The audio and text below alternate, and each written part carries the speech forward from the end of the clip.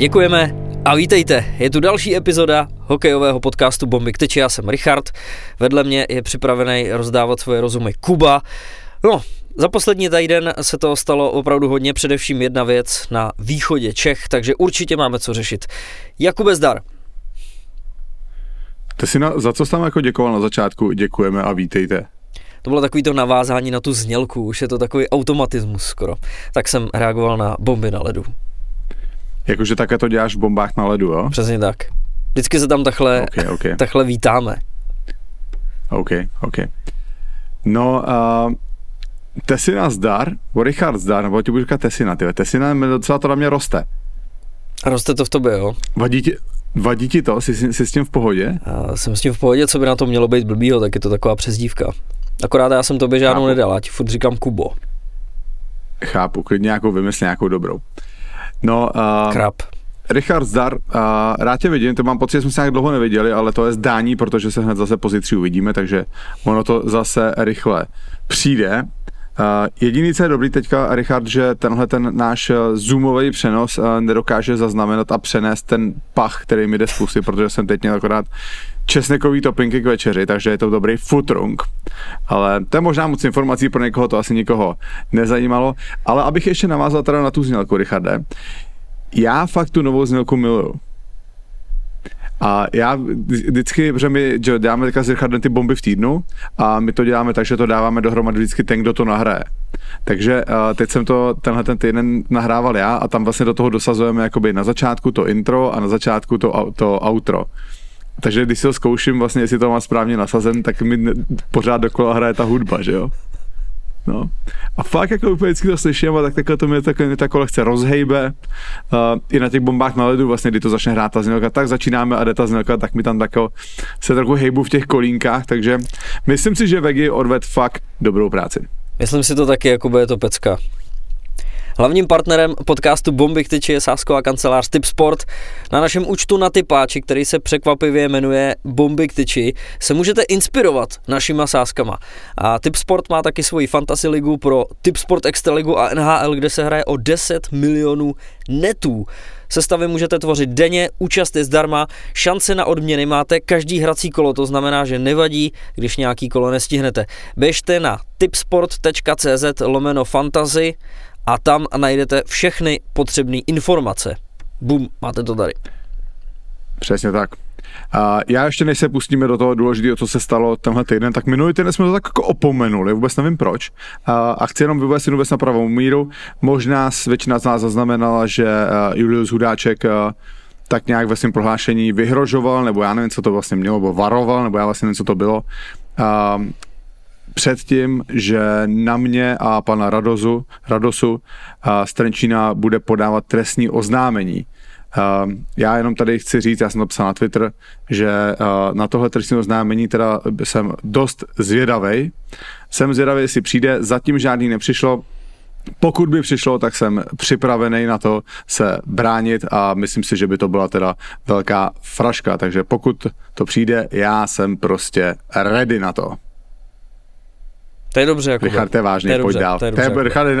Klidně se u toho můžeš usmát, protože to je podle mě vtipný dost. To já nevím, tak když to řekneš ty, abych se u toho primárně asi nesmál, ale já věřím v tvoji nezdolnost a odolnost.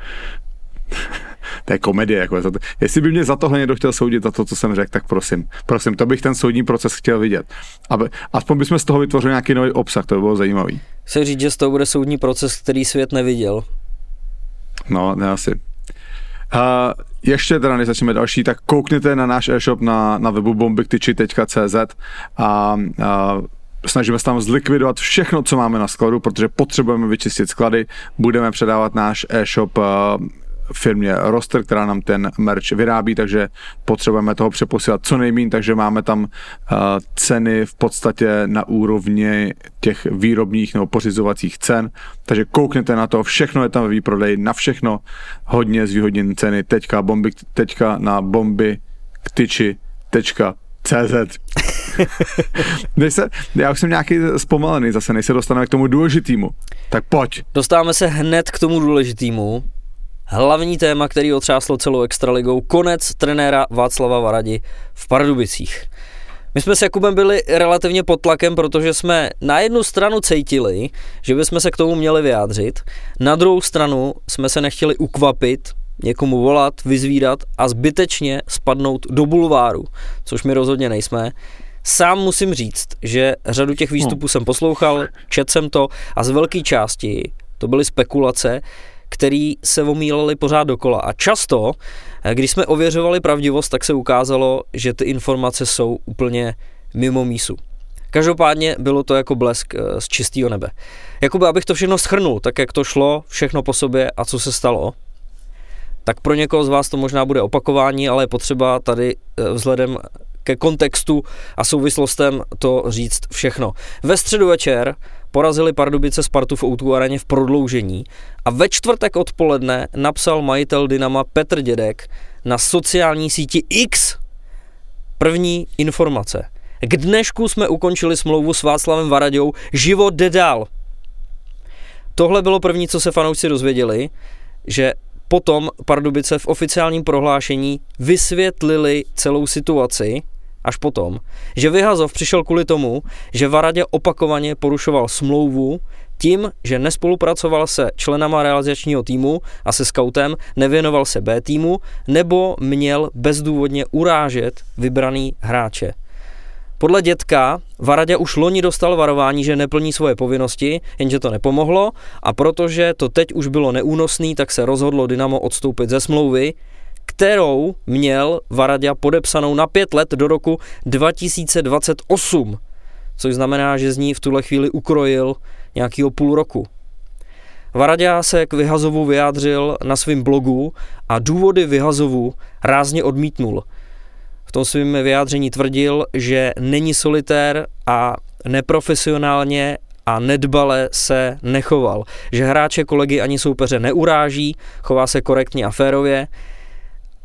Věci, které s tím souvisí a které nastaly posléze, necelý den na to skončil v Pardubicích údajně po domluvě i Varadův asistent Aleš Krátoška, zatímco novým koučem se stal Marek Zadina. A ten musel zase vyvracet spekulace o tom, že měl Varadu podrazit a podílet se na jeho odchodu. Další spekulace se vedly o tom, že o Vyhazovu Varadi měli rozhodovat nebo se postarat hráči, kteří se na něj stěžovali u vedení. Tohle by snad mělo být tak nějak všechno, co se kolem toho dělo. Jakube, co mi k tomu můžeš říct? Richard, dobrý shrnutí. Myslím si, že všechno to, co se stalo, se tak nějak jako smrsklo na 3 zásadní otázky. Ta první je, jestli opravdu ten konec Václava Varady byl na popud hráčů. A já vám k tomu řeknu jenom jedinou věc. Jestli si myslíte, že hráči v šatně mužstva, který vede tabulku v podstatě, ano, já vím, že technicky byli druhý za Spartou, ale bylo to o 2 body, Pardubice měli 2 zápasy k dobru, takže v podstatě tu tabulku vedli. Takže mužstvo, který vede extraligovou tabulku, který dalo nejvíc gólů, nejméně dostalo, má nejlepší přesilovky v lize, oslabení mají snad 3. Myslíte si, že hráči takového mužstva, takového týmu se seberou a půjdou nahoru za majitelem a řeknou mu, tenhle trenér je odsaz, my sice víme, že má smlouvu ještě na další 4,5 roku, ale můžete ho prosím vyhodit? Může někomu tahle úvaha přijít normální? To je totální magořinec a já nechápu, že tady někdo tady tu myšlenku omílá. Já jsem se snažil vzpomenout, procházel jsem tak asi v hlavě ty svoje angažmá a já vám řeknu, že třeba možná věřím tomu, že 3x, 4x by v té mojí kariéře byla shoda v tom mužstvu, že bychom toho trenéra nejradši poslali do prdele. Jo? Ale když se přenesu jako do té šatny, já si nedokážu představit, že se domluvíme a jdeme za tím manažerem nebo majitelem a jdeme mu říct, odvolej tady toho trenéra. Víš, Richarde, pod jaký tlak bychom vystavili sami sebe a pod jaký tlak by teďka ty kluci vystavili sami sebe v médiích a ve zbytku sezóny? Jo? opravdu tohle je fakt. Václava Varadu neodvolali hráči. Nebylo to tak, že by hráči šli za vedením, že se jim nelíbí něco, co dělá Václav Varada. Tak to opravdu nebylo. Jo, to je fakt, to, co jsem teďka řekl. A já teď přidám jednu spekulaci. Jo, znova, aby jsme to odlišili. To, co jsem řekl, je fakt. Pardubický hráči nestáli za tím, že Václav Varada skončil v Pardubicích. Teďka, samozřejmě, znova, tady začíná moje spekulace, takže tohle to mi klidně můžete omlátit o hubu. Hlavně Jakube, asi i ty sám jako hráč si můžeš pak udělat nějakou nálepku do budoucna, ne? Ty se můžeš odepsat tímhletím. No já si nedokážu, to tam půjdeš a 2 zápasy nedáš góla a oni ti řeknou, tak jako ty jsi myslel, že ty jsi tady pod tím trenérem dával góly a ty si nechal, řekl si nám, že ho tady nechceš a teďka jako si přestal dávat góly, co to je za, tak jako ty bys jich měl teoreticky dávat ještě víc. No úplný nesmysl, v životě by to ty hráči neudělali. Co se mohlo stát, jo, a znova, tady začíná moje spekulace. Samozřejmě asi Petr Dědek ten krok neudělal bez toho, aby to někdo z mužstva věděl. Nemyslím si, že by si troufnul prostě z minuty na minutu překvapivě odvolat Václava Varadu, bez toho, aby o tom aspoň někdo v mužstvu věděl. Jo, takže s někým to musel konzultovat. A samozřejmě, jakoby asi ten někdo ho tak nějak jako musel utvrdit nebo musel pochopit uvažování Petra Dědka, jo. Jo, samozřejmě představte si komunikaci, že jdete za svým šéfem a šéf chce jakoby nějaký nejvyšší šéf a on chce třeba vyhodit vašeho přímého nadřízeného. A tak samozřejmě on vám jakoby položí ty otázky tak jako, aby v podstatě z vás dostal ty informace, které z vás chce dostat, jo? Nebo takový ten souhlas. Tendenčně položí. Tendenčně, přesně, tendenčně. A znova, já neříkám, že se tohle stalo, tohle je čistě moje spekulace. Jo, ale prostě myslím si, že Petr Dědek to s někým z mužstva musel konzultovat. Jo. A to, že by hráči vyhodili Varadu nebo stáli zatím, zpochybnil jak Lukáš Sedlák po zápase ve Varech, tak David Čenčala, který je teďka nově už v Třinci. Další věc, která tuhle věc jako, nebo tuhle teorii podporuje, je to, jak se Petr Dědek v rozhovoru pro Českou televizi vykroutil z otázky Milana Antoše, která zněla, jestli Václav Varada ztratil kabinu. A Petr Dědek tam kolem toho jako vykličkoval a vlastně začal odpovídat úplně na něco jiného. Ale přitom, když si přečteš ty výstupy, tak že v tom Perexu, v těch titulkách nebo v tom headlineu vždycky je napsaný Varadě ztratil kabinu. Takhle jsem to jako zaznamenal já skrz internet. Takže ona podle mě jedna věc je to jako podat prohlášení jako v klubu, jo, a druhá věc je to říct na plnou hubu říct. Jo? Petr Dědek v tom rozhovoru pořád mluvil o tom, že Varada nezdílel hodnoty klubu, fakt několikrát to zopakovalo. A to je taková ta formulace, za kterou v podstatě schováš cokoliv potřebuješ. Jo? Další věc, která jako podporuje myšlenku toho, já vím, že to je taky jako prkotina, jo, ale ono, když si to jako složíte ten obrázek, tak další věc, která podporuje to, že asi tam jako tak zásadní problém mezi hráčem a trenérem Varadou nebyl, je to, že Martin Kaut lajkoval post Václava Varady na Instagramu, kde se vlastně Václav Varada jako loučil s Pardubicema a odkazoval všechny na ten svůj blog, kde v podstatě sám jako zpochybnil nebo snažil se vyvrátit nebo ze své strany říct, že opravdu to nebylo tak, jak uvádí vedení Pardubic. Další silná věc, která zazněla vlastně v tom prohlášení, je to, že hráči byli vystavení až jako šikaně nějaký vojenský úrovně, když si to tak můžu nazvat. Jo. Tohle dneska vyvrátil i Milan Doudera, obránce Budějovic, přítel našeho programu, který pod Václavem Varadou hrál dlouhý roky v Třinci. Václav Varada jako opravdu on v těch klubech nastoluje v podstatě vojenský režim. Jo? A neustále udržuje všechny v napětí. Což já jsem tohoto zažil v Plzni, může být dost náročný a úmorný. Jo, Václav Varada opravdu, když se tam ty hráči zasmějou v nesprávný moment, tak to okamžitě dostanou sežrat. Když kazí prostě přihrávky na tréninku, okamžitě to dostanou sežrat. Jo? A opravdu Václav Varadě je takový, že jemu je jedno v tom zápase, jestli vedete 1-0 nebo vedete 5-1. On prostě po těch hráčích chce, aby v obranném pásmu nekombinovali a radši vyhodili puk po plexisklu ven. A znova, v zápase, kdy vedete 5-1, tak si řeknáte, no tak stejně něco vyzkouším aspoň trochu. Pod Václavem Varadou tohle to nefunguje. A opravdu, co jsem slyšel, tak ta atmosféra v šatně Pardubic nebyla poslední dobou ideální. Jo, bylo tam prostě napětí, Pardubice měly ty zápasy, které ztratili, mluvili jsme o tom minule nebo předminule na Kometě, doma z Boleslaví. Jo, takže ta atmosféra v šatně opravdu nebyla ideální. Ale pořád to nebylo jako ani náznaky toho, že by ta šatna se snažila o to, aby Václav Varada ve své funkci skončil. Jo, opravdu, já to znovu zopakuju, Václav Varada je extrémně náročný a extrémně tvrdý na všechny kolem sebe. Opravdu na všechny.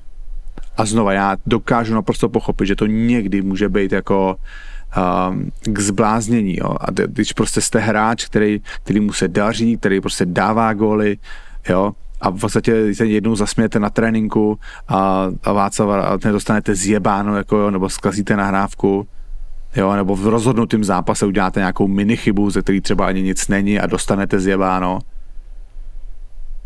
Jo, já chápu, že to může prostě být náročný, jo. Zase, když se prostě potom podíváte do playoff, kde rozhodují opravdu každá maličkost, tak když ty hráči mají zažitý to, že za každého stavu se hraje pořád stejně, tak to může přinést to, že Třinec pod Václavem Varadou dokázal 3krát za sebou vyhrát titul. Ale co uslyšíte od všech, nebo co já jsem slyšel od několika lidí, že ano, Varada je tvrdý a náročný, ale je naprosto férovej. A všichni, s kým jsem mluvil, naprosto dementovali to, nebo i co jsem četl na Twitteru, od lidí, co s ním mají zkušenost, všichni naprosto dementovali to, že by Václav Varada někdy někoho ponižoval. Takže to je tohle.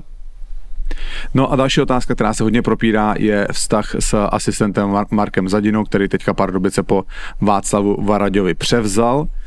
A ten jejich vztah byl evidentně poškozený už na podzim, kdy Zadina šel za vedením, že by chtěl skončit. Nakonec se ta situace ještě urovnala. Tam mělo snad dojít k hádce ohledně toho, že Marek Zadina chtěl jet do Ameriky za svým synem Filipem, který hraje v San Jose na Father's Trip, a Václav Varada s tím nesouhlasil, takže tam se asi ten vztah trochu poškodil.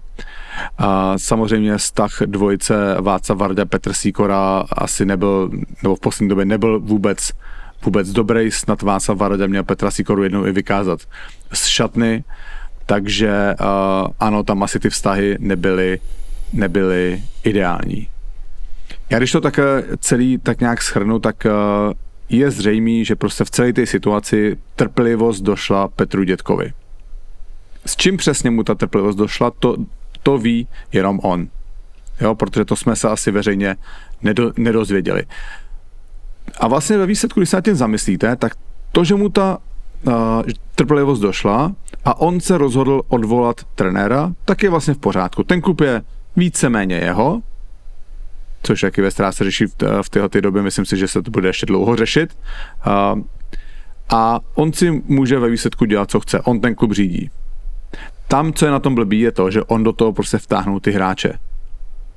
Prohlášením, že Varada ztratil kabinu a ty hráči jsou teďka vystavení prostě spekulacím a pochopitelně i mnohem většímu tlaku. Jakube, děkuju moc, že si nám na to hodil podle mě lepší světlo a že si nám tak nějak tu situaci dovysvětlil. Řada věcí byla zastřena tajemstvím nebo nějakou mlhou. Mám pocit, že jsi to teďko hezky vysvětlil. Samozřejmě v tuhle chvíli my nemůžeme nic vědět, jak si řekl, nějakou svoji pravdu má Petr Dědek, Venca Varada taky bude tvrdit svoje věci, kabina bude mít taky nějaký svůj názor, byť hráči zcela logicky se teď k tomu nechtějí ani nebudou vyjadřovat.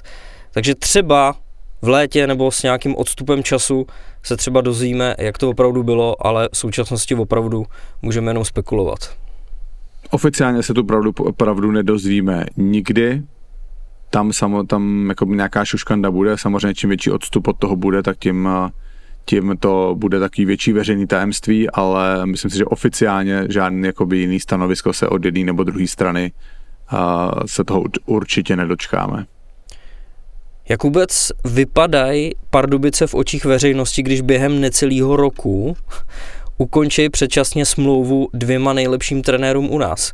Myšleno před Varaďou i Radimovi Rulíkovi. No to vypadá dost blbě, Richarde, no. Kolem toho se nemusím jako moc složitě tancovat, no. A další věc je, že jako ještě když vyšla ven tady ta věc, že ty trenéři dostávali nějaký vytýkací dopisy, co to je? Jo, to je úplně jako, co to je za prostředí, že on údajně ten vytýkací dopis dostal i Radim Rulík, jo, a teďka ho dostal Václav Varadě, jako. A vem si, že ty trenéři jako odvádějí dobrou práci, vem si, že Pardubice loni vyhráli základní část a letos k tomu mají taky dost jako rázně nakročeno, jo. No já ti říkám, že prostě ty trenéři si to nakonec mezi sebou řeknou, někdo dostane nabídku od Pardubice a určitě zvedne telefon a zavolá buď Radimu Rulíkovi nebo Vencovi Varaďovi a zeptá se ho. Jo, a samozřejmě ve chvíli, kdy Petr Dědek, víš co, Richarde, ještě vlastně mně přijde v pohodě to, že Petr Dědek, no Pardubice, se rozloučili s Radimem Rulíkem. Z toho pohledu, že OK, ty jsi tady možná nejbohatší teďka klub v Čechách, v české extralize a je tady šance dostat Václava Varaďu, který v té době byl považovaný za nejlepšího českého trenéra. Ty už máš jednoho výborného trenéra, ale OK, tak si řekneš, hele, tyjo, tak prostě tady je šance jako získat tady toho kouče, prostě jdeme do toho. Jo, ještě to dokážeš pochopit. Samozřejmě já bych si asi jako v tu chvíli představil, že ta komunikace vůči Radimu Rulíkovi bude malinko férovější, že se prostě řekne, hele, prostě Radime, odvedl jste skvělou práci, děkujeme vám, prostě ano, chtěli jsme titul, bohužel prostě 7. zápas semifinále, byli jsme 1 gól nebo 2 góly prostě od postupu a bohužel to nevyšlo, chceme jít teďka cestou Venci Varadi, děkujeme vám za odvedenou práci. Jo? Místo toho se tam řešilo, že Petru Dětkovi se dlouhodobě nelíbily přesilovky, jo? Že to je důvod, proč Radim Rulík končí a takovýhle jako podle mě nevhodný věci v tu situaci. Jo? Ale jestliže ty vlastně ukončíš budoucího trenéra nároďáku proto, aby si vzal jako hodně žádanýho kouče, který mu dáš smlouvu na 5 let, o tom trenérovi víš, že on chce mít absolutní kontrolu a po půl roce s ním tu smlouvu ukončíš, tak to vypadá hodně špatně. Ten obrázek na veřejnost opravdu není dobrý. Chceš říct, že je problém Pardubic, že si to nedokázali urovnat? No já si myslím, že když podepisuješ s někým smlouvu na 5 let, tak by si měl vědět jako dost dobře, do čeho jdeš.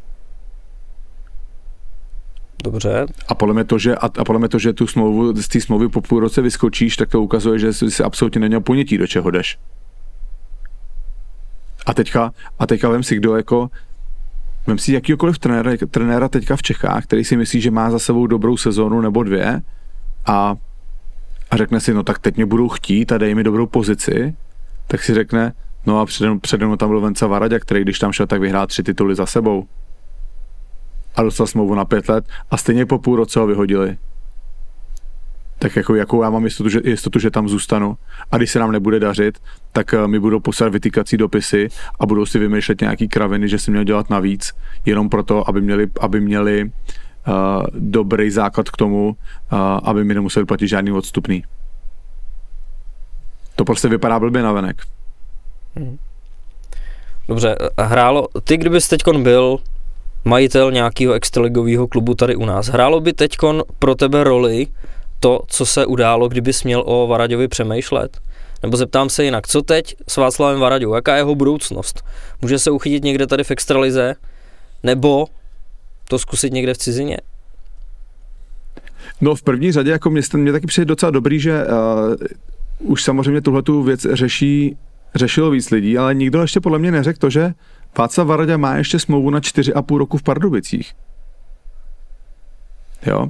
A to, že jako Pardubice o té smlouvy jako odstoupí pro neplnění, tak jako to bude okamžitě napadení ze strany Václava Varady. A proto Václav Varada teďka mlčí. Vydal strohý profesionální prostě prohlášení, poděkoval, ale jakoby ta komunikace s obou strany je jasná, že se ty strany připravují na spor. Jo, Petr Dědek, vedení Pardubic, vymýšlí prostě, že si neplnil smlouvu, samozřejmě, protože to je jediný důvod, proč můžou Varaďovi tu smlouvu vypovědět. A vymýšlí tam Bčko a já nevím, co tam vymýšlí, jo. No, ale jako podle mě tomhletom, kdybych to měl odhadovat, tak to Václav Varada prostě vyhraje, no. Že Václav Varada v první řadě má smlouvu na další 4,5 roku v Pardubicích. To znamená, že nikde jinde trénovat nemůže. Takže teďka on nikde jinde trénovat nemůže. Takže kdybych OK se přenes přesto, že nějakým způsobem se domluví v Pardubicích na ukončení, což si nedokážu úplně představit, jo, protože opravdu ta smlouva Václava Varady nebude malá. Tam opravdu, znova je tohle spekulace, nemám to zaručený, ale tam opravdu se říká, že ta jeho odměna se může pohybovat až někde kolem 1 milionu korun měsíčně. Spočítejte další 4,5 roku, jo. A i kdyby to byla polovina, i kdyby to bylo 500 000 měsíčně, tak jsou to prostě strašný peníze. Jo. Takže tam asi dokážete jako pochopit, že Václav Varada se jen tak nevzdá a tady ty peníze nenechá ležet na stole, jo. Zvlášť pokud on jakoby si to zbal tam v té kanceláři a myslí si, že udělal všechno dobře tak, jak měl. Jo, a Pardubice ho přivedli, protože chtěli, aby Pardubice vyhráli titul a oni byli na prvním místě tabulky. Takže on jako z velké části udělal to, co měl. No. Jako já nevím, Richard, zase další myšlenka, jako šikana vůči hráčům, jako co si myslíš, že musel Lukáš Sedlák zažít od Tortorely? Jako ten musí být totálně jako obrněný na všechno, podle mě Lukáš Sedlák třeba. No jasně, tak to je taky specifický. To podle Venca Varada bude slabý odvar proti tomu, ti říkám. Ale ono třeba... Jako je pravda, že Povídej. Ne, že tak jako v NHL je ta laťka nastavená úplně někde jinde a řada lidí si nedokáže představit, co třeba probíhá tam. I když se bavíš o Tortorelovi, tak ani v Rangers to údajně jako není žádná pohádka, takže až třeba jako i hráči nebo kouči, který se vrátí odtamtať, tak teprve vědí, co třeba může být šikana nebo jak to probíhá tam. No, jako já si pamatuju, Richarde, jako to není šikana prostě, ale to je fakt jako nulová tolerance chyb. Já si pamatuju, že já jsem hrál na farmě, podle mě, jako Venca Varada v té době hrál v NHL, takže on opravdu jako podle mě je odkojený tady tím stylem trénování. Prostě já jsem hrál na farmě a já jsem místo, abych to vyhodil po mantinelu, tak jsem to snažil nahrát na střed, zkazil jsem nahrávku, okamžitě sedět, zdar, nikdo se s tebou nebaví. Jedeš, máš nahodit puk po mantinelu, máš to nahodit nahoru na plexisklo, aby to brankář nemohl chytit za brankou, nahodíš to po zemi, brankář to chytí, rozehraje to, tak si sedneš zase na 2 střídání. Prostě každá malá chyba, tam prostě nulová tolerance pro chybu a takhle funguje Venca Varada prostě, no. Další věc je ta, že současná doba je hyperkorektní a cokoliv uděláš nějakým tvrdším metrem, tak už je skoro považovaný za šikanu nebo nějakou buzeraci. Posledně jsme tady řešili ten případ toho kouče z NHL, kdy zabavoval telefony, že jo? Nebo se seznamoval s hráčem a tak, že jim lustroval telefony. Jasně, mělo by se ctít... Myslíš Beb koukal v Kolumbusu, když nastupoval? Jo. Mělo by se samozřejmě ctít nějaký soukromí, ale v současné době stačí v uvozovkách relativně málo, aby už to bylo považované za nějakou šikanu. A že ta doba dřív, která byla, tak to bylo úplně někde jinde. OK, ale tady to, já ti říkám, v Pardubicích nebyla žádná šikana. To je prostě náročný trenér. Teda samozřejmě, jako tam byly úsměvné věci, prý Václav Varada prostě přišel na první meeting s mužstvem do šatny a snad v Pardubicích já šatně nikde nebyl, ale tam mají snad uprostřed šatny být nějaký jako sloupy, které jsou nosný sloupy v rámci konstrukce arény. No a Venca Varada chtěl, jestli se nemůžou ty sloupy prostě odřezat pryč, no, aby tam bylo hezky vidět v celé šatně. Jo, to jsou taky jako věci, že on pak opravdu jako řeší totální detailista, až jako přehnaný místy, no. Jo, já chápu, že taky jako může být těžký, no. A teď je jako zajímavý, jako, nebo taková úvaha, jestli třeba Venca Varada by se měl změnit. Já jako samozřejmě, podle mě každý by si měl zamyslet nad svýma zkušenostmi z minulosti a vyhodnotit si to. Možná v něčem by Venca mohl trochu polevit, ale znova, já ho jako nezažil osobně, opravdu čerpám jenom z toho, co jsem slyšel, co mi někdo řekl, kdo s ním tu osobní zkušenost má.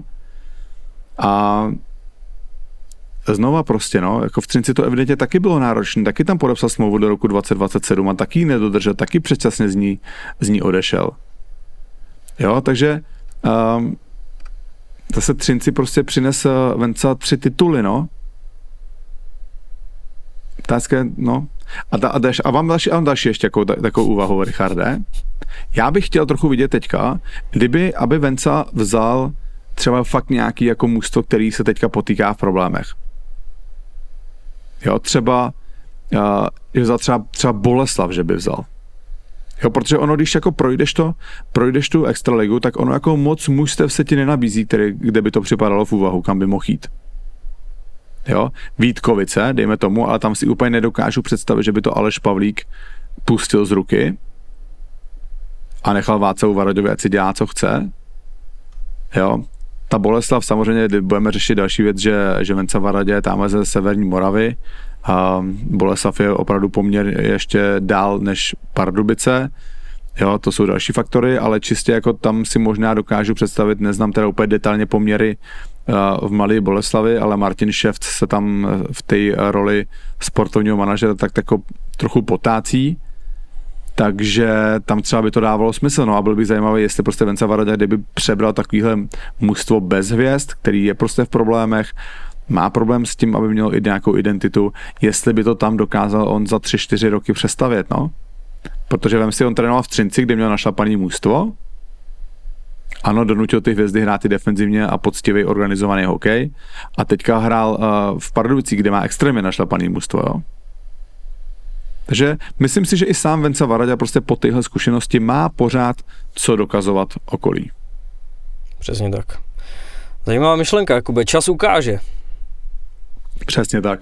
Třeba 4,5 roku, jak jsi říkal, nebude trénovat nikde a bude to vyřešený. A třeba to pro něj bude nějaký ten čas, aby, ne, že se třeba změnil, ale popřemýšlel vůbec, jestli se k tomu trénování ještě chce vrátit, protože dokážu si představit, že teď toho třeba možná i bude mít dost na nějakou dobu.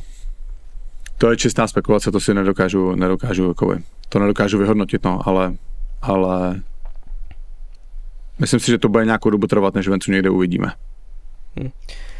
No, my jsme na tom zápase Sparta Pardubice natáčeli s bombama k tyči dokument.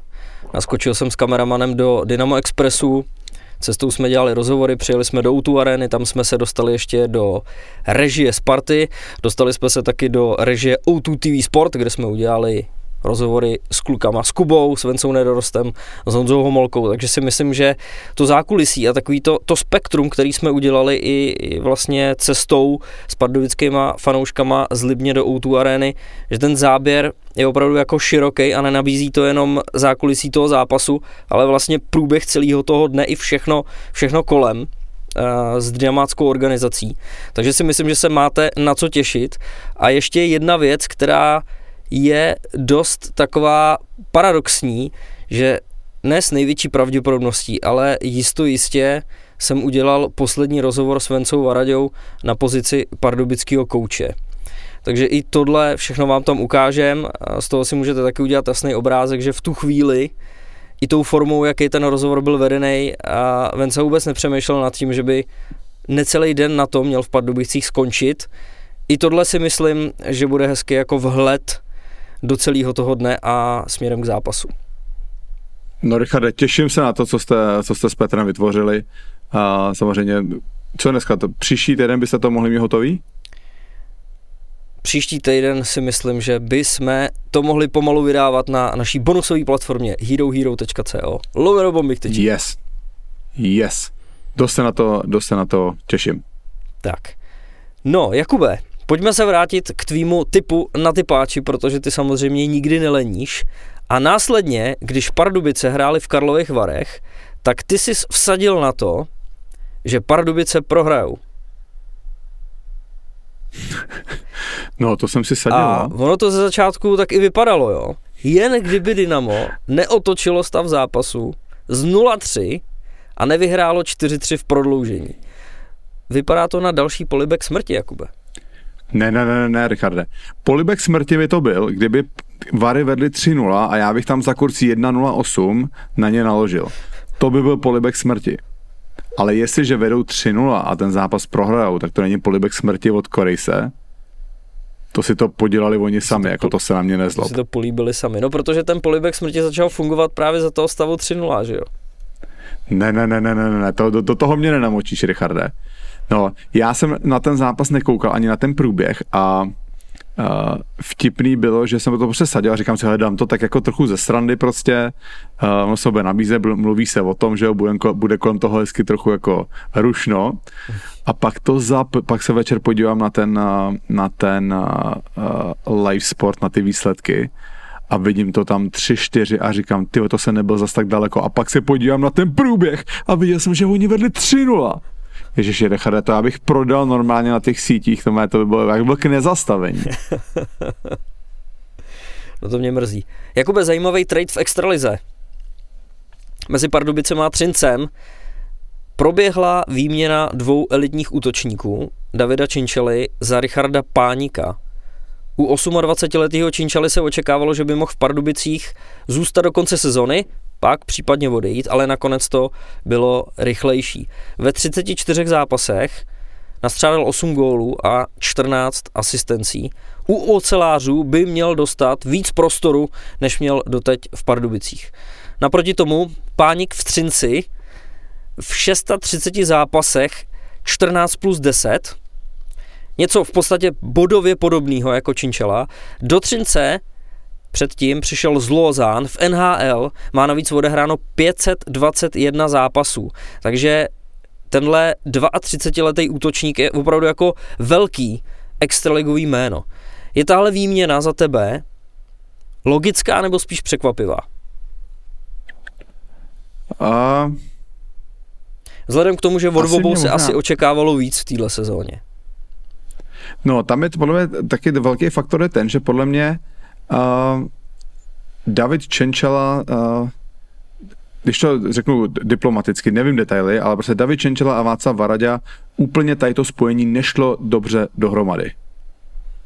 Jo, už se znali z Třince, opravdu nevím detaily, takže jakoby ten odchod Davida Čenčely do Třince, zajímalo by mě, nakolik to bylo rozjednaný jako ještě v rámci toho, že tam byl Venca Varada. A jestli, nebo nakolik to vlastně v tom měl prostě Venca Varada v téhle výměně. Každopádně David Čenčela, co jsem slyšel, tak snad by měl mít v Třinci už podepsáno, nebo minimálně o tom jednal na další sezóny. Páníkovi po sezóně taky končí smlouva, tam by údajně měl být zájem z Pardubic na jeho podepsání pro další sezóny, takže se takhle jenom ty hráče vyměnili. Možná v Třinci ví, co od Čenčely můžou očekávat a v Pardubicích se chtějí na Pánika podívat zblízka, aby věděli, do čeho případně investujou. Kdyby si se ptal mě, Richarde, koho já bych si vzal radši, já bych si vzal radši Davida Čenčelu. Proč? Richard Pánik na mě nepůsobí jako úplně týmový hráč. Proč? Tak s projevem na ledě, řečí těla a já osobně bych si radši vzal Davida Čenčelu. OK. Máš tam třeba nějaký další trady, přestupy, které se chystají? No, jako to, že jsme zmiňovali v bombách v týdnu, Třinec podepsal kanadského útočníka Adama Helevku, Kladno, slovenského obránce Martina. Jak jsem byl poučený, že sice to nemá háček nad tím Ečkem, ale Slováci, i když tam ten háček není, tak ho vyslovou, takže Martin Němčík. Šimon Němec. Jo, já jsem téma, guys. Každopádně, Extraligou ještě pobíhá jedna velká spekulace, už to je docela i na sociálních sítích. Adam Papoušek, analytik e-sportu, tak to rozebíral, že Pardubice by touhle výměnou získali opravdu obrovskou hodnotu a ta spekulace je Dominik Pavlát, brankář z Plzně a národního týmu, výměnou za Milana Kloučka. Údajně společně s Milanem Kloučkem by do Plzně měl putovat i neupřesněný objem financí. Měšec plnej. A samozřejmě ten tah je logický, Pardubice chtějí mít 2 výborný golmany tady teďka před tím tažením na titul, na kterým teďka Pardubice určitě jsou a potřebují někoho, kdo případně dokáže nahradit nebo zaskočit, nebo možná přechytat Romana Vila, to už asi nechám na uvážení vedení Pardubic. Já mám takový pocit, že Dominiku Pavlátovi končí po sezóně smlouva. Byl bych dost překvapený, kdyby v téhleté fázi sezóny už ještě potom, jakou má sezónu on, neměl nějakou smlouvu někde podepsanou. Nemyslím si, že by Dominik Pavlát chtěl podepsat v jeho 23 nebo 24 letech v Pardubicích, kde by se musel prát o post jedničky. Takže opravdu si myslím, že tenhle příchod Dominika Pavláta by byla jenom výpomoc pro Pardubice do konce stávající sezóny. S tou smlouvou máš pravdu, Jakube. OK, děkuju. To je už vždycky jenom takový potvrzení, protože... To je dobře, já to někdy potřebuji opravit, kdybych náhodou něco měl špatně, to je dobrý. Jakub Flek je horkej jako kráva, dámy a pánové. Zajímavě to souvisí i s Twitterem, který vypálil Jirka Vítek, že od začátku prosince je Flíček nejproduktivnější hráč extraligy, protože v 15 zápasech nastřílel 10 gólů a na 11 dalších přihrál. Kuba Flek na tuhle statistiku odpověděl, že leden je celkem fajn, čímž myslel, že tam v 8 utkáních dal 6 gólů. Takže to je dost slušný, Jakube, zatím v novém roce to Flekovi jede. Tak mu držíme palce. Richard, to bylo obráceně. A Kuba Flek tím, jak se mu daří, tak napsal prostě na Twitter, že leden je celkem fajn a Jirka Vítek potom na základě toho postnul, že Kuba Flek je nejproduktivnější hráč extraligy od začátku prosince. Ty čísla už říkal Richard. No, já teďka si nemůžu prostě nepomoct a jediný, co se mi odehrává před očima, je to, jak jsme byli na těch bombách živě v Brně.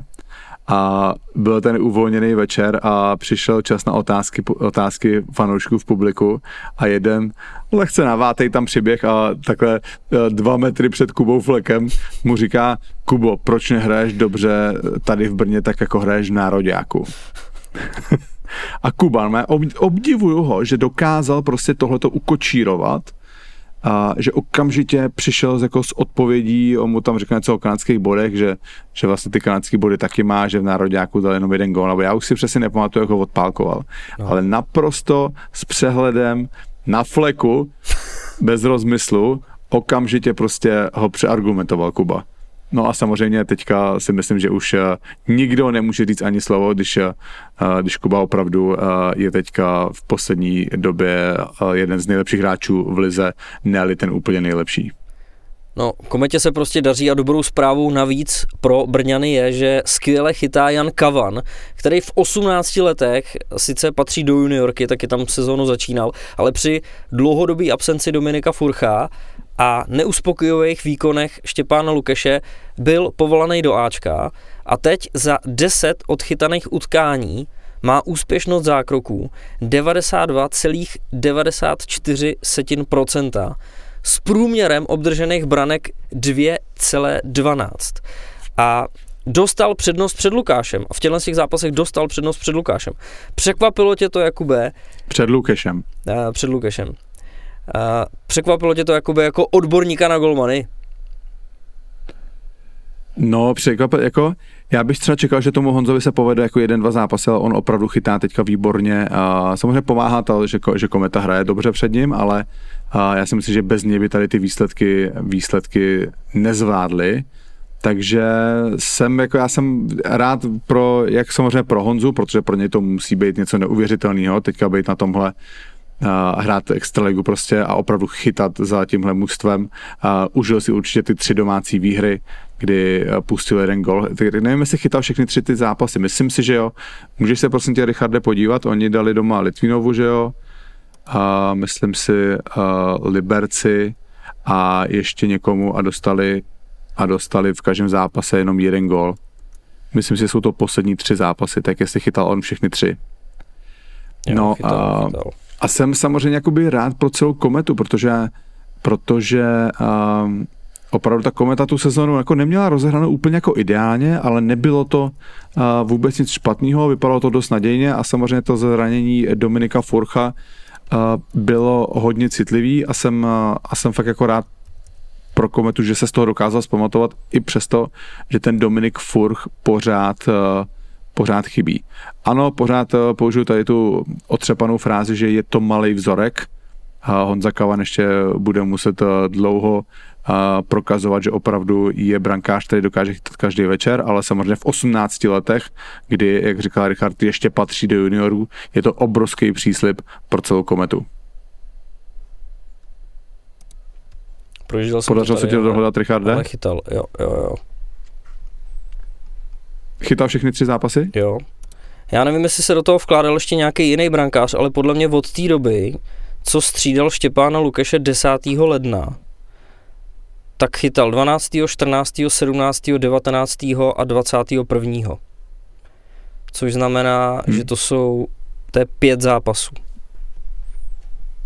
OK, a všechny vítězní. Protože Kometa 5krát za sebou teďka vyhrála za 3 body. Což jste se dozvěděli v pondělí ráno v Bombách v týdnu.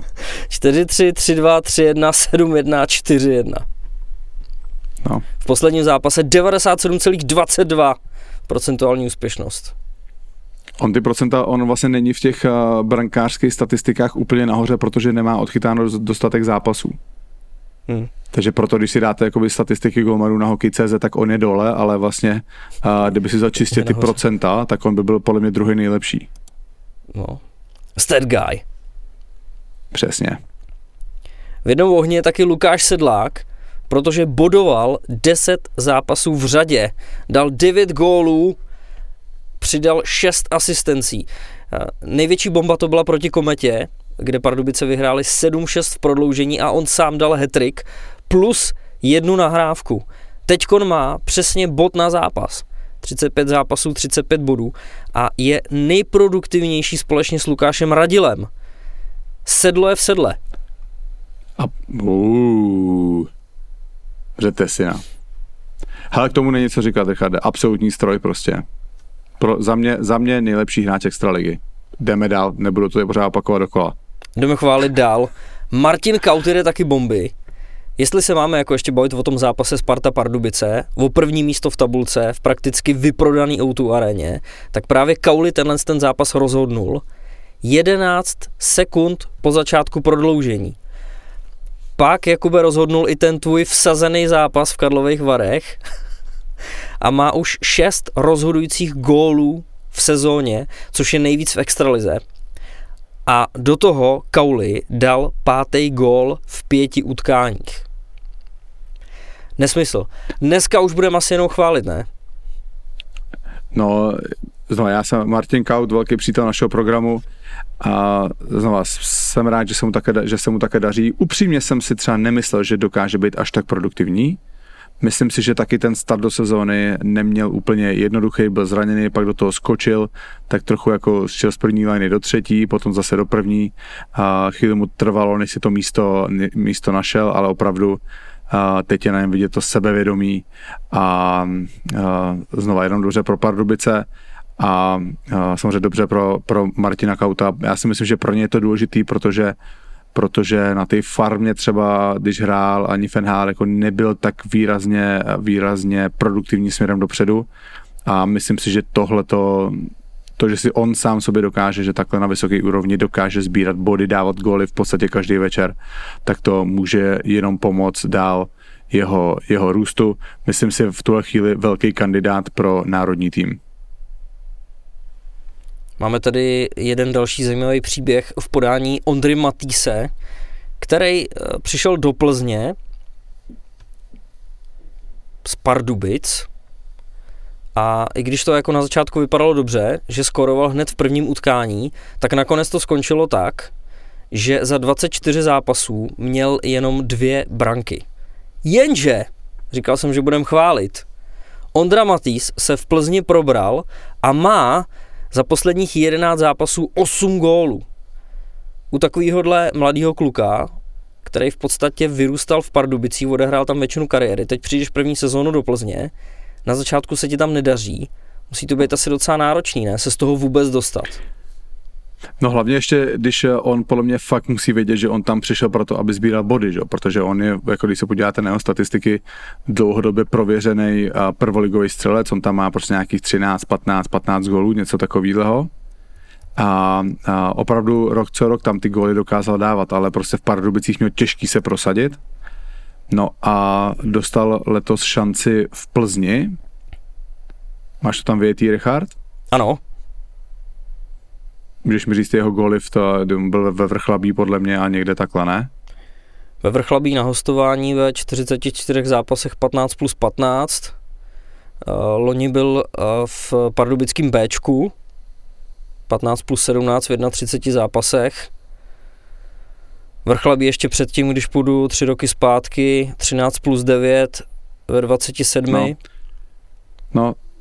Takže prostě to jsou jako, že to bylo v 21, ve 20 letech, on dělal tady ty body, takže opravdu, jak jsem říkal, prostě prověřený prvoligový střelec a já už jsem si říkal, jestli nad ním v Plzni nezlomí hůl, on už se tam hodně často pohyboval ve čtvrté lajně, ale prostě znova, teď jenom dobře pro něj, že dokázal dát tady těch 8 gólů, ono to bylo dokonce 8 gólů v 9 zápasech, protože on teďka poslední 2 zápasy góla nedal, ale teď je zase o tom, jestli tohle to není jenom výkřik, jestli to není prostě jenom chvilka štěstí, aby Ondra prostě si upevnil tu svoji pozici v extralize, tak potřebuje, aby ty góly dával samozřejmě ne v takovéhle jako v takové množství, aby dával 8 gólů za 9 zápasů, ale prostě potřeboval by se dostat aspoň letos na těch 15 gólů a myslím si, že to je takový jako milník 15 gólů, když si představím, že beru hráče z první ligy, kde on už dává góly pravidelně a se prosadit v extralize, tak jako 15 gólů první sezóna si myslím, že by bylo hodně slušný. Tak ještě 5 a má to. Přesně tak. Dneska jsme si pro vás připravili dvojrozhovor s bratry Najmany. Ondra je útočník Sparty, o téměř 3 roky mladší Adam je útočník Liberce, jejich strejda je Patrik Augusta, kouč český 20 a bývalej trenér Liberce. Témat bylo spoustu. No a samozřejmě jejich dědeček, Josef Augusta, legendární hokejista a trenér nároďáku, takže kluci mají jsou opravdu z hokejové rodiny. Bylo to zajímavé povídání, měli jsme to v hlavě docela dlouho, že takhle kluky pozveme a jsme rádi, že se to povedlo. Oni se taky hezky sešli v Praze, udělali si pak spolu hezký den. Oběma se daří letos, Ondra čekal na svou šanci na Spartě, při tom, kdy se zranili hráči, tak byl posunutý výš v sestavě, teďka sbírá pravidelně body. Adam Najman znova jeden z nejdůležitějších hráčů Liberce, končí mu smlouva a myslím si, že o něj bude zájem po celé extralize, takže bude si moc z těch nabídek nakonec vybírat. Bylo to zase hodně uvolněný povídání, já to nebudu dál prodlužovat. Pohodlně se usaďte a tady je Ondra a Adam Najmanové. Našimi dnešními hosty jsou 2 bratři, pochází z Jihlavy, z velké hokejové rodiny, ale v extralize válčí proti sobě. Dámy a pánové, útočník Sparty Ondra Najman a jeho brácha, útočník Liberce Adam Najman. Chlapi, vítejte v podcastu Bomby k tyči. Ahoj, děkujeme za pozvání. Děkujeme za pozvání. Kluci, díky, že jste dorazili. Jak často se takhle scházíte v Praze během sezóny? V Praze tak často ne. Když byl v Bolce, tak jsme se scházeli víc určitě, ale si myslím, že je tak jednou za měsíc, že si na sebe prostě uděláme čas, dáme si nějakou večeři a pokecáme. Takže samozřejmě v Praze, protože lepší možnosti na jídlo. Chápu, že ty musíš dojíždět, co Adame? Ano, je to tak. A tak co máte v plánu dneska ještě? No, si zkoušíme nějaký dobrý jídlo, nějaký kafíčko. Ještě jsme to úplně neprobírali a něco ještě vymyslíme. Co jsou vaše oblíbené místa v Praze? Tak já mám rád kantýnu, určitě. Jo, Kantýna to je v centru. To je u Václaváků. Jo, vím. Můžeš se mě ptát, nevím, kde to je, ale je to tak fajn, je to v Praze prostě. Kluk z malého města, vy. Jste půl roku, ty už jsi tady. Já už jsem tady Pražák. Přesně. A na kafičku chodíte kam? Já jsem tady nebyl s tebou na kafi asi. Já mám rád, já byl v Holešovicích, tak mám rád vnitroblok hodně. Jasný. A no, v Karlíně občas vyrazím, tam bydlí Kousy, takže za ním občas taky něco vymýšlím. S tím nejvíc kamarádí s Kousem? S Kousem David Němeček hodně se bavíme. David Němeček teda včera se mu narodil malej Matěj zdraví s maminkou, takže jsme rádi. Tak se to včera ještě posichrovali, aby... Malinko, no, tě zdraví. tak to má být. Adame, zásadní otázka na tebe. Končí ti smlouva teďka? Ano, končí po sezóně. OK, nebudu se ptát dál, abych tě tady dostal do nějakých jako problémů. Dobře pro tebe, protože samozřejmě máš 2 výborné sezóny za sebou. Moje první otázka, proč tenkrát, když jsi šel z Jihlavy do Liberce, proč jsi nešel za bráchou do Boleslavy? Nebo jestli se... Nepřišla ta nabídka. My jsme, jako můj prvotní plán bylo jít jako brácha jít do té kanadské juniorky.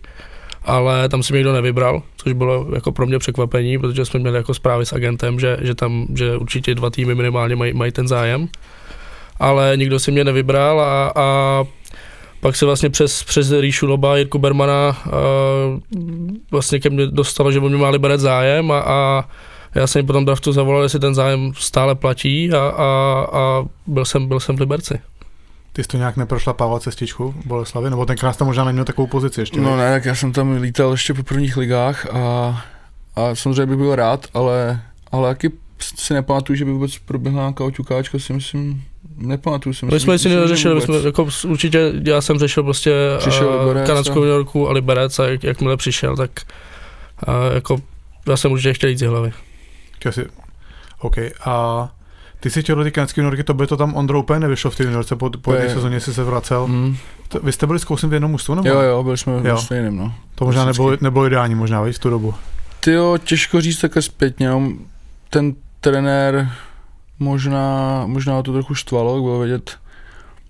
Oni nás teda rozdělili, že jsme spolu nebydleli, byli jsme každý jiný straně města, to bylo zase super, kvůli jazyku. Jasně. Byl jsem rád, že tam je, ale nevyšlo nám to hokejově, no. Byl to hrozný skok, opravdu jsem nečekal zase takovej a tolik prostoru jsme úplně nedostávali, kolik si myslím, že jsme si zasloužili, že to jako nebylo špatný. Kouci ten to měl úplně, ten druhou půlku skoro nehrál. Ten furt to si pamatuju. Já si dokážu představit, že to tam absolutně jako měli v zubech, protože on je taky volnomyšlenkář trochu. No vlastně. Prostě pohoda, že nic neřeší a to, tak vím, že ten seděl většinou zápas na tribuně, já jsem seděl na střílečce, no, jsme na sebe mávali a smáli jsme se. No. Takže to byl jako boj, ale super zkušenost, fakt jsem rád, že jsem tam byl. Jasný. Chlapi, já vlastně nevím, jak je přesně ten váš rodinný strom, teda váš dědeček byl legendární hráč a trenér Josef Augusta, a jak to tam je v té rodině srovnaný? Dcera Josef Augusta je naše mamka, okay. a syn je Patrik Augusta. Okay. Strejda. Okay, takže jak si Patrika oslovoval v šatně? Já jsem oba tykal a no, jako normálně jsme si tykali. A zbytek mu tomu vykal? Tak starší hráči mu tykali a mladší vykali, ale on nám vlastně po té první sezóně, co jsme tam byli tady jako Rychlas a Šípák, tak jsme došli až do finále vlastně přes tu Spartu v 7. zápase. Ty jsi dal nějaký rozhodujícího góla? Dal. Ne, asi. Jsem tam tak šťouchnul do puku a prošlo to tam a tak nám jako všem řekl, že by s náma všema šel do války a že můžeme vlastně všichni tykat, ale vím, že kluci mladí, jako jim to nešlo přes pusu. OK, a Patrik tam přišel do Liberce po tobě? On přišel stejný rok, jakoby. Stejně jste tam šli? Ale... Jo. No. On dělal asistenta, že jo, první sezónu. Já myslím, že už tam byl.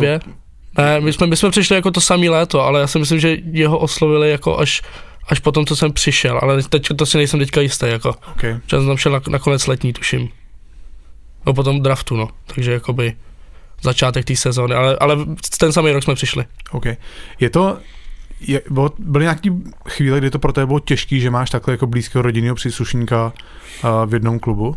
Byly, jako nebylo to jednoduchý ještě, a tak jako a už se trénoval děda a ten po něm prostě šlapal a on to samý jako by přenášel na mě, takže já jsem 2-3 sezony zpátky, vím, že jsem za ním šel do toho kamerlíku a jsem mu říkal, že prostě že to je na mě moc už a že jsem rozsypanej, že si prostě nevěřím, jako byl jsem fakt hlavou dole a tak jsme to nějak vyříkali a pak se to zlepšilo, ale byly chvíle, samozřejmě jsem to poslouchal furt v kabině, že jo, od kluků, ale byly chvíle, že to bylo těžký, ale zase byly chvíle pak, kdy jako to bylo super. A bylo to tak, že byl tvrdší na tebe než na ostatní, aby náhodou někdo nemohl říct, jakože... To nevím, jestli to bylo náhodou, nemohl říct, ale určitě na mě byl jako tvrdší, si myslím. Jako dostávali to všichni mladí samozřejmě, ale já si myslím, že jsem dostával trošku víc. Jo, tvrdá láska, ne tough love, se říká poměrně. No. A on to měl od dědy, takže... Jo.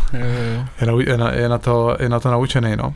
No a zkoušeli jste v mládí jiný sporty, nebo tam v té rodině neexistovalo nic jiného než hokej? Ne, jako když jsme byli fakt malí, tak já si pamatuju, že jsem chodil na tenis, fotbal, to jako úplně nebylo nic pro mě. Ne, jak to? Šílenější na nohy. A... Máš takový špalky trochu, jo? No, trošku, konvaj. A já jsem, hrál jsem si 3 roky baseball. Fakt? Nějak se založil prostě klub v Vyhlavě a přišel kamarád, že si chce dát baseball, tak to jsem zkoušel, to mě bavilo. Ale no celkově, tak teďka, když byl mladý, tak dělal biatlon a vyrůstal na horách. Takže jsme hodně jezdili na lyže, hodně kolo a takhle, takže jako sportovali jsme hodně, si myslím. No to bylo hodně podobně, no, tenis, fotbal a jako vlastně každý jarní nebo letní nebo podzimní prázdniny, tak jsme jezdili vlastně s partou a jezdili jsme na lyže a na kola, no. Ale hokej jasná volba, no. Nebylo kam uhnout. Pochopitelně. A sleduješ třeba baseball teďka, ještě bavil, nebo? Jo, občas si ho pustím, ale popravdě na to jako úplně nejsem nadšený na to koukat, je to fakt zdlouhavý. Radši jsem to, jak jsem to hrál, no, než na to koukat. Chápu, rozumím. Ondro, ty jsi teďka první rok na Spartě. Řešil jsi loni z Boleslavy nějaký jiný nabídky? Měl jsem víc možností, řešil jsem i Bolku a nakonec jsem se rozhodl pro Spartu i kvůli panu Hořavovi jsem ho znal. Odkud jste se znali? V Bolce. Tenkrát druhý rok, co jsem tam byl, tak vyměnili pana Kýhose a přišel Radim Rulík, pan Hořava a Pavel Patera. Jo. A viděl jsem, že to jako super trenér a přišlo mi to jako dobrý krok zase v nějakým posunu, no, kariérním. Jak velký rozdíl to je oproti Boleslavi? Nebo asi vím, že velký, ale v čem třeba největší rozdíl v té organizaci? Tak to je prostě obrovská firma. Bolka je rodinný klub, každý tam z nás každým, je tam pár lidí nahoře v kanclu, fakt jako taková rodinka, tady vidět, že to je prostě firma velká a dělají to neskutečně. Hlavně, když jsem tomu nevěřil, jak si říkal furt Sparta, na to se chce každý vytáhnout a Sparta tohle je moc, se jen tak říká, ale je pravda, že kamkoliv přijedem, tak je prostě plný stadion a neskutečná atmosféra a prostě každý přijíždějící zápasy jsou fakt mnohem těžší, než třeba byly v Bolce. Každý chce nás prostě porazit, no. Každý do toho maximum. A nevěřil jsem tomu, dokud jsem sem nepřišel. To tak je, no, to tak je. Jak třeba pro tebe náročný bylo ten začátek sezóny, kdy ty jsi byl z Boleslavy? To má brácha na botách nějaký přívěšek, nebo co to je? Ano, se teďka nosí prej. To se nosí, jo? To je hezký detail. Dneska se dostal od Oskara Flina za to, že to je přívěšek na klíče, to nosí na botách. Oskar také tě nandal? Jo, tak Oskar mluví. Oskar mluví, on právě jenom nandává. On se nezdá, když se trochu rozkouká, tak nakládá. Ten se nezdá, my jsme měli na bombách živě v Liberci a byl lidi lehce nesvou. Ty tam taky naložil, že jo? Tam s těma botama? No, s botama, no. Jsme tě vzali na pódium, že jo? A ukáž to, vidíme to na kameru, Vegi, nebo nevidí? Nevidím, musí to zvednout na úroveň hlavy, musí zvednout. To si naopak. A to tam bylo na těch botech, nebo? To tam bylo na těch botech, no, já jsem to na chvíli odendal a teďka se mi to líbí, je to takový obzvláštní. Ty boty mi přijdou takový, jako že možná budou získávat na hodnotě, čím starší budou, nebo ne? No, oni s botama to je tak, jako i kvůli tomu já jsem to začal kupovat, ty boty, a že jako, no jako, jak to říct? Co investičně? Investičně, tak, přesně tak. No, ale jakmile se to, no, jakmile se to doma bys to musel mít, veď? A to já nezvládnu. To chápu. To rozumím. O čem jsme se to bavili, mě to tady blízko do očí, takže nevím, o čem jsme se bavili. Ne, a samozřejmě ten přechod na Spartu, ty jsi byl z Boleslavy zvyklý hrát v podstatě všechno, a ta tvoje role tam se byla mnohem důležitější každou sezónu a přijdeš na Spartu a najednou prostě začínáš v podstatě od nuly ve čtvrté lajně. Navíc jste byli zvyklí hrát s Pavlem Kousalem, tady jste nastoupili jste už vůbec spolu letos? 2 zápasy, myslím, že jsme spolu hráli. Jo, 2 zápasy. Jak těžký to je prostě začátek budovat si tu pozici v takhle silném mužstvu od nuly? Jo, tak s tím jsem semka tak nějak šel, počítal jsem s tím, jak jsou tam neskuteční hráči, že jo, přede mnou. Takže s tím jsem semka šel, že budu mít tu možnost s nima trénovat každý den, učit se od nich a snažit se samozřejmě přehrát, takže jako jo, bylo to těžký trošku na hlavu si nastavit zase, že už jsem měl něco vybudovaného a teďka se začíná od nuly, ale podle mě to je jako super zase výzva, no.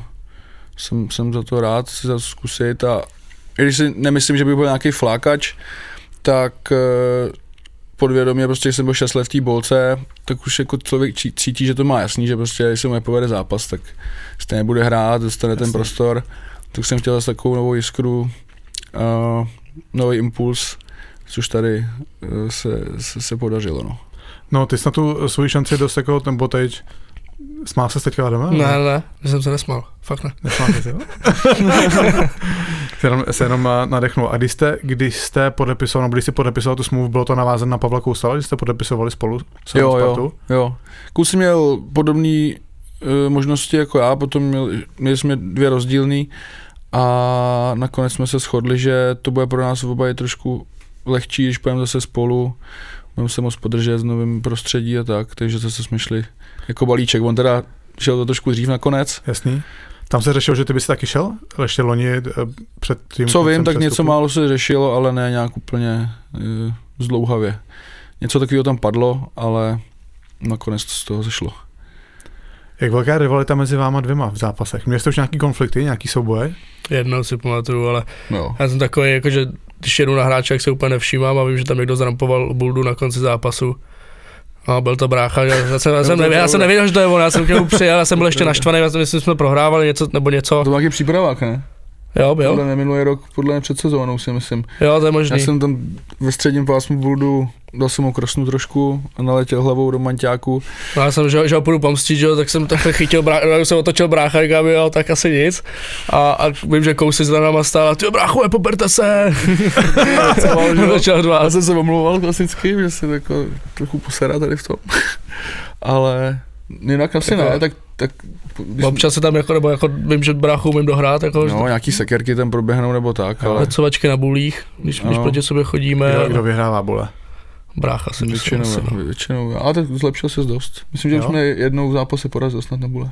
No, to jsme měli asi 2 nebo 3 a vyhrál jsem 2krát. Já vyhrávám bule a ten nám dává góly. A to by se ještě možná proti Spartě daří, ne? Docela, nebo ne? Musím mi to zdát, mám taky pocit jenom. Já jsem měl tady doma u vás, nebo když jsme hráli, tak to jsem měl gól. No, mu se daří vždycky jako proti mně. Jo? Jestli to je teďka, já nevím, za Spartu nebo za Bolku. Minulý rok dal 9 gólů v sezóně a 6 z toho dal proti Bolce. No. Jako fakt? No. Hele, Adam, vy nějak trénujete speciálně bule v Liberci, protože tam Liberec má dlouhodobě výborný bule? Netrénujeme, ale je tam super, tam je Filíny, teďka tam je furt i Jelen a já vím, že prostě, když mi to v tom zápase nejde, jak se jich zeptám, co mám dělat a najednou tam přijdu a najednou to funguje, jako, takže oni to mají prostě načtený, vědí, co mají dělat, jak to hrát a já se od nich učím, no. My jako, ale že bychom házeli tisíce puků po každém tréninku, tak to není, jako občas si hodíme třeba, vezmeme Kudrnku, ten nám hodí třeba 10 bolí na rychlost jenom, ale není to, že bychom to úplně nějak zvlášť trénovali. Máte nastavený po hození puku, že všichni okamžitě startují a ví, kam mají jet? Když to všichni splníme, tak jako, tak to tak je nastavený, ale ne, samozřejmě my ty centři jsme o to, aby jsme vždycky jasně řekli, co kdo bude dělat a všichni to prostě jako pak plní, no. Chápu. Ondro, kdo je třeba v extralize pro tebe nejtěžší navazování, nebo třeba za tvou kariéru, kdo byl fakt tuhej? No Filíny, no. Jo? Filíny jako fakt dobrý. A čem je dobrý? On není tak silný zase, nebo je silný? Jako je silný a on to prostě hraje tak zvláštně, on to hraje hodně mezi nohama, že jo? Uh-huh. Za sebe prostě a fakt jako Technicky, no, to hraje výborně. Jo. Fakt je těžký jako porazit. To on je podle mě 3-4 roky v kuse nejlepší na buli v extralize. No, to je odskočený. Jelen, tak ten měl hroznou sílu. A tyjo, pamatuju si, jsem se vrátil z Kanady, tak jsem hrál proti Vencovisku Hravýmu. Silnej. A ten byl silný jako prase. A to fakt, jako to jsem, si třeba z 30 bulí, co jsem s ním kdy hrál, tak jsem ho jednou porazil asi. A ten úplně začal řvát na rozhodčího, že to špatně hodil, já byl posranej, ten odjížděl rychle. No, tak jako Liberec celkově nejtěžší pro mě, no. Láďa Sobotka ještě byl vždycky těžký, ten jako hodně taky silově to hraje. Jinak mě teďka tak z hlavy úplně nenapadne. Já vím, že třeba nemůžu porazit Zohyho, no, na to. Jo? Zohy taky hraje dobře, to je pravda. Pro mě byl vždycky těžký takový nejhorší bod, když šel Nebulař na buli. No jasně. Mu postaví, vlastně nevíš, co dělá a pak tě odpinkne, normálně ještě trefí ze vzduchu a nevíš, stojíš tam jak odsad. Ty do toho prostě jen plásnou, že jo? No. Vymýšlíš, jak to přechytračit to druhýho, no, souhlasím. No. A já jsem si napozor, abych tobě neřekl Adame a tobě Ondro. Jsme zvyklí. Jo, jste zvyklí, jo? Pletou si vás lidi? No, jak kdo? Někdo říká, že jsme podobní, někdo říká, že vůbec. Já bych řekl spíš vůbec teda, no, ale... No, my taky říkáme, ale třeba jako mluvíme stejně, to nám říkají, já vím, že jsem jednou přišel domů a na taťku se začal mluvit, ten jsem ke mně byl zády a začal, Ondro, a říkám, já jsem Áda. Aha, vy jste úplně stejně. To ještě mi byla chvilku trvat, než tohoto poberu, ale mě překvapilo do telefonu, jak máš lehký přízvuk moravský. Já. No? Nemá? Nemá. Teď mi to tak nepřijde, ale jak jsme jako těch pár slov do telefonu řekl, že už jste tady, tak... To bylo možná po té oslavě ještě. Asi jo. Já z toho něco. Máš očička ještě. Má ještě víc na východ, trochu. Ondrovic jste byli s Kousem, včera vyšlo na Instagramu Extraligy na MMA, ty sleduješ Octagon, nebo obecně tady ty? Sleduju celkem. Nejsem úplně fanatik, ale rád se na to podívám. Rád sleduju hlavně asi Octagon a UFC za stolik ne, jen když tam je Jirka Procházka, no, tak to. Jasný. A chodíš se koukat na nějaký zápasy? Byl jsi na nějakým jak se to jmenuje, ten gala večer, nebo jak se tomu říká? Gala večer Octagonu, byl jsem asi už 4krát v Outučku na Octagonu. Jo? Snad skoro po každý, co to bylo, tak jsem byl. Super, no, fakt mě to baví se na to koukat, občas si to platí mi pay-per-view, když mají jinde než v Praze a baví mě to, no, je to, jako nevlezl bych tam nikdy, neláká mě jako to zkoušet, ale baví mě to sledovat, číst si o tom a poslouchat ty fightery. Tak to si docela velký fanoušek. Jo. Ty to taky Adama sleduješ, nebo ne? No, jenom tak jako, když je takhle v tom Outučku, jak jsem tady taky podobně 2x nebo 3x byl už, ale není to jako, že bych na Twitteru hledal, jako, co bude za zápasy a že bych si za to platil, jako, on to, hodně to sleduje Honza Šír, takže jako já takový ten základní přehled mám, a protože on se o tom baví dost, on sleduje i to Klaško, že jo, to Clash of the Stars, vždycky na tom se úplně smějem tam spolu a já mu nadávám, že to je blbost, jako, ale taky jsem to párkrát viděl, no, jako. Chápu. Už to nás trefilo všechny. Kluci, jedna taková zajímavost. Ondro, ty máš narozeniny 30. ledna. Adame, ty jsi měl teďka, že jo? Ano. To normálně vypadá, kdyby rodiče schválně to plánovali, abyste ročníkové hezky byli v lednu a měli jste výhodu proti všem ostatním. To jsme se nezeptali nikdy. Mamka je taky v lednu. Mamka je taky ledňáček, no, to je 31. Teďka je srpen teda. A no nevím, to asi... Tomu bych nevěřil jako úplně, že by to plánovali. Já samozřejmě jako legrace, ale jako, že v tom věku, v dětech to docela výhoda je, že tam ten každý půl rok je znát, ale vlastně to potom postupem času smaže. Kdy jste proti sobě hráli první zápas? Pokud vás naše povídání s klukama baví, tak nemusíte zoufat, když půjdete teďka na naší stránku na platformě herohero.co, konkrétně na herohero.co/bomby k tyči, tak tam najdete ještě další víc jak půl hodinu našeho povídání. Opravdu si myslím unikátní rozhovor, kdy máme také dva bráchy. Já osobně jsem si to moc užil, takže znova mnohem víc toho ještě právě teď na herohero.co/bomby k tyči. Děkujeme Ondrovi a Adamovi, že si na nás udělali čas, že dorazili do studia a všechno se takhle krásně probralo. Jakube, výborný rozhovor. Richard, dík. Spíš poděkuji klukům, samozřejmě to je jejich zásluha primárně, ale moc jsem si to užil. Je také fajn, když jsou ty kluci spolu, že mi přijde, že ta nervozita z nich malinko jako spadne, že tam ten hráč nesedí tak sám, nesvítí na něj to světlo a on musí mluvit, že takhle občas o sebe něco omlátí nějaký myšlenky, takže myslím si, že ten rozhovor byl moc fajn a sami jste to poznali. Přesně tak. My se Kubem nezastavujeme, jedem v Expressu pořád. Ve středu tady jsou bomby na ledu. Další epizoda Bomb k tyči za týden. Do toho nezapomeňte ani na naše speciály shrnutí bomb v týdnu. Je to dost a dost, taky kluci dělají ještě bomby v NHL, na tohle rovněž nezapomínejte, protože části už taky dáváme na YouTube. Můžete se o to podělit vy všichni. Přesně tak, bomby na ledu s Kubou Flekem, Jirkou Tlustým a Tomášem Vlasákem. A budeme se motat samozřejmě kolem situace v Pardubicích, nebo budeme řešit výměny v téhleté fázi sezóny. Takže koukněte se ve středu večer na O2 TV Sport. Děkujeme vám za pozornost a vidíme se zase brzo. Mějte se, čau.